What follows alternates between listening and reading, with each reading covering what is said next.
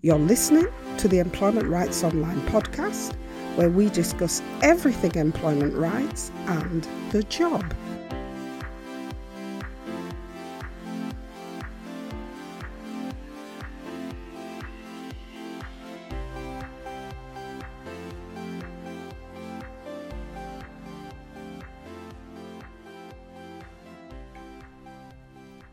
Hi there. I hope you're having a positive employment rights week. Now, this week, we continue with our series looking in detail at the different types of paid and unpaid leave that you may be entitled to. And in this week's episode, we look at what you need to know about adoption leave. Now, adoption leave is pretty much like maternity leave, which we looked at in last week's episode.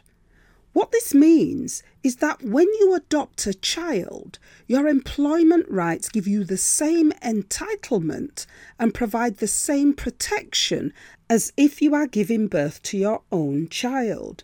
So it follows that the same differences between the different types of employment statuses that we've been looking at, that's employees, IR35 workers and irregular workers, which also includes agency workers, it follows that the same arrangements are also in place for each of these different types of workers.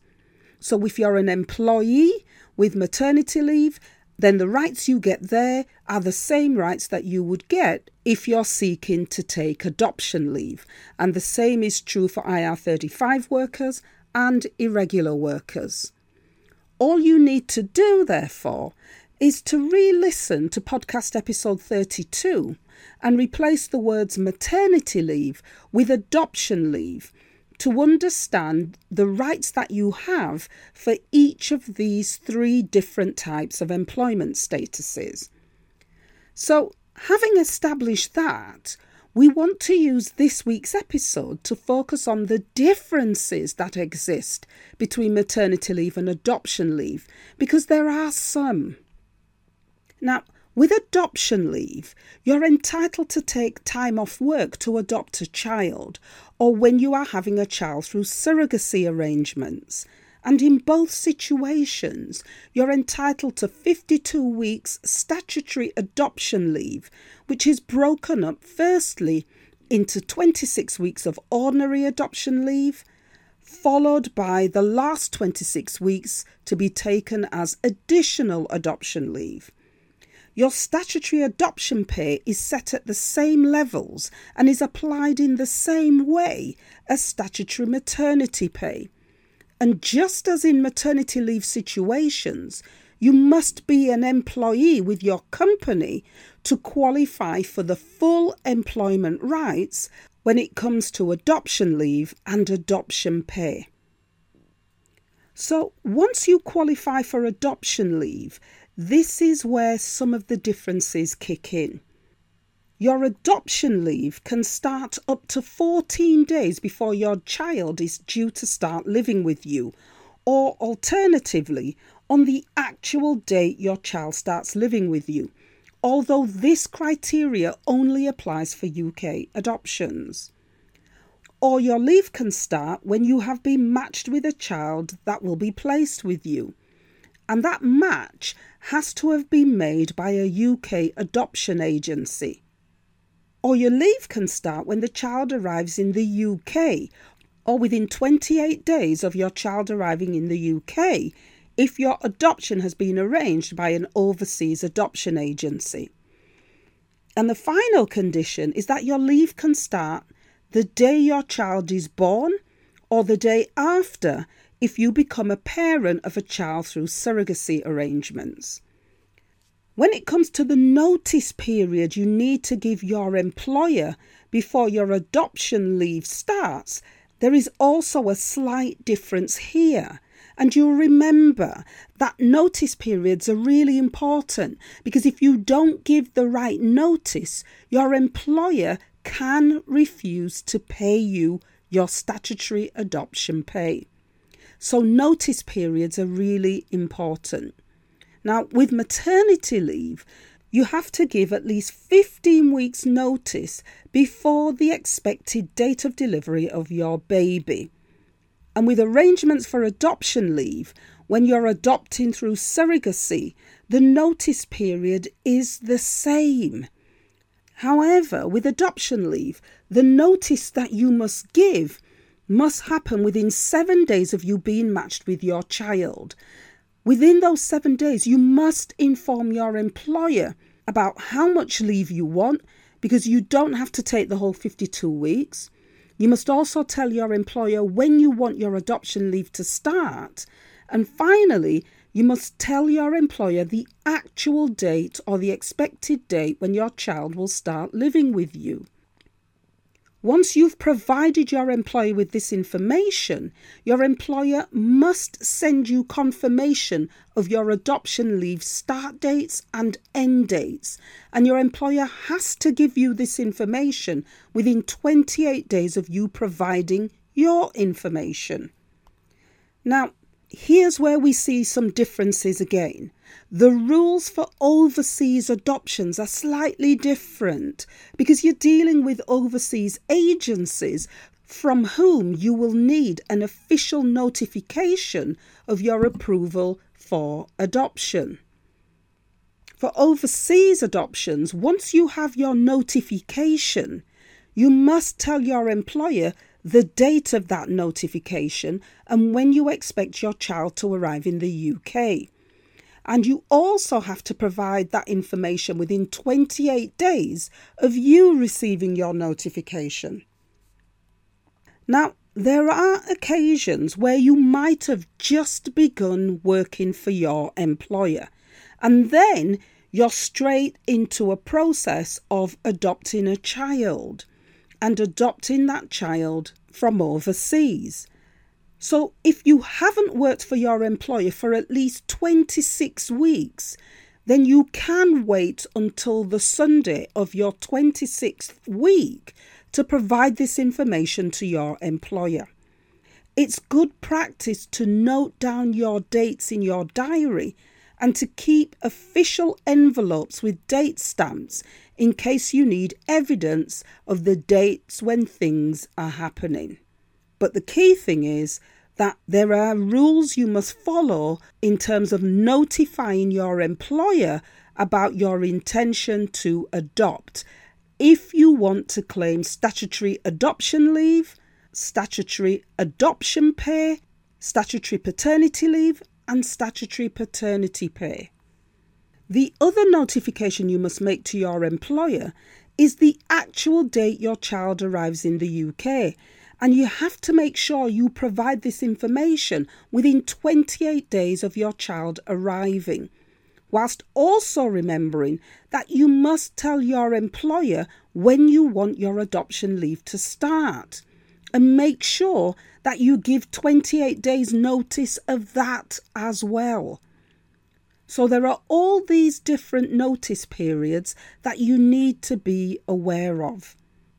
Once you've notified your employer of all these things, your employer must, not may, but must treat you the same as someone going through a UK adoption by writing to you to confirm your leave start dates and end dates. And your employer has to give you that information within 28 days of you making your notifications to your employer. And you also have the same rights to change your notice periods. So if you want to make any changes, the notice periods you give your employer are the same for maternity leave, meaning it's got to be at least 28 days before that change would take place. And you have to give your employer at least 8 weeks' notice if you want to change your return back to work date to come back earlier. The next area of difference is the area of proof of adoption. In maternity leave cases, you're dealing with a MAT B1 form, which acts as proof of pregnancy. However, with adoption cases, whilst you don't need to provide paper proof to access your rights to adoption leave, you do need to provide paper proof to qualify for statutory adoption pay. And this is the case for both statutory adoptions and surrogacy adoptions. You can provide that proof in one document or in a series of documents, as long as when arranging your proof shows the name and address of your adoption agency, and that document must also have your name on it. Your documents must also show the date your child was matched with you, and you can generally provide that using the matching certificate given to you by the adoption agency. Your documents must show the expected date or the actual date that your child will come and live with you, which you can usually provide by asking your agency to give you this information in the form of a letter. And finally, if you're adopting your child from overseas, you will need a relevant UK authority official notification confirming that you are allowed to adopt your child. When it comes to the proof you need to provide for surrogacy arrangements, you don't need to provide proof to access your leave or your pay.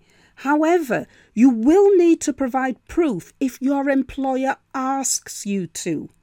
And if your employer asks you to provide that proof, then you must provide it in the form of a statutory declaration. And that can be in the form of a legal letter or an official document. But whatever you use, it must show that you intend to apply for a parental order showing your legal status as the child's parent within 6 months of your baby's birth. And your declaration must show your expectation that your order will be granted, and you can only comply with that expectation if you know there is nothing likely to happen that will prevent you from becoming your child's legal parent. And what kinds of things might come up?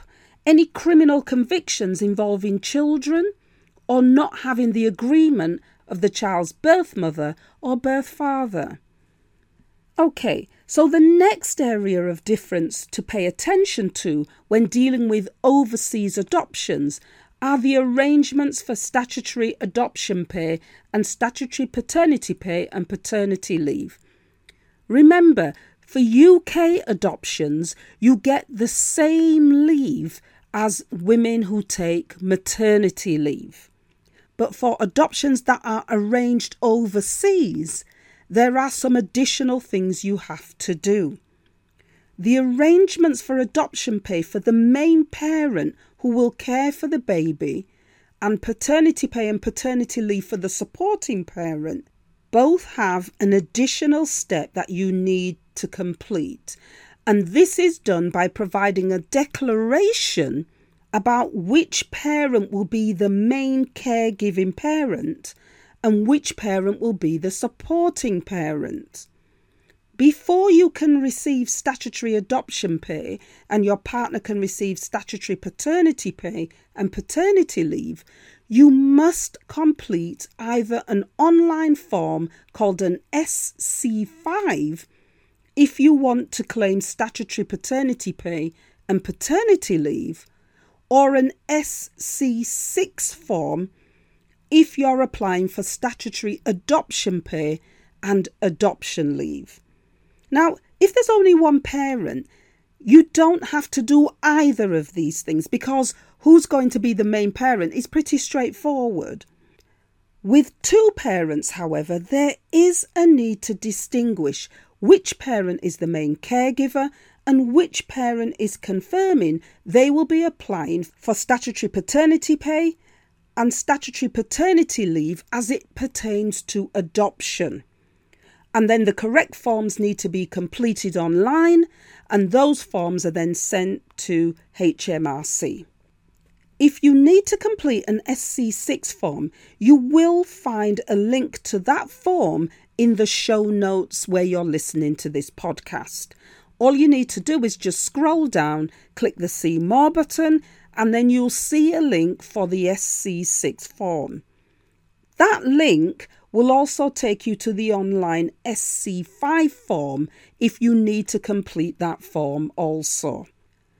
The final point that needs to be made is that you won't qualify for adoption leave or adoption pay if you become a special guardian or kinship carer, or if you adopt a stepchild or a family member, or if you adopt privately, for example, without permission from a UK authority or adoption agency. And that's it for this week. The rules can get a little bit confusing because there's a lot to remember. So if this time off episode applies to you, then my advice is to re-listen to the episode a couple of times until you get the steps clear in your mind. We've gone through a brief look at time off for employees who are adopting a child, whether that adoption is UK-based or overseas, or whether the adoption is as a result of surrogacy. And where there are differences between time off for adoption and time off for maternity, those have been highlighted in this episode of the podcast. Now, if you feel that you've been denied your adoption rights, the first thing you need to consider is submitting a complaint or a grievance to ask your employer to look at this issue. To help you with this, included in the podcast notes for this episode are some grievance letter templates that you can use to help you write your letter. Just scroll down to the bottom of the show notes where you're listening to this podcast and press the See More button, and then you'll see the live links that will take you to those downloads. We hope you find some useful information that you can work with in this week's episode. Remember to let others know we are here by sharing our content and leaving us a review about the podcast on iTunes, or indeed anywhere else where you're listening and where you can leave a review. We would really love to know what you think. For now, we'll be here next week where we will continue our podcast series on paid and unpaid time off. Have a great week. Thanks for listening. Bye for now.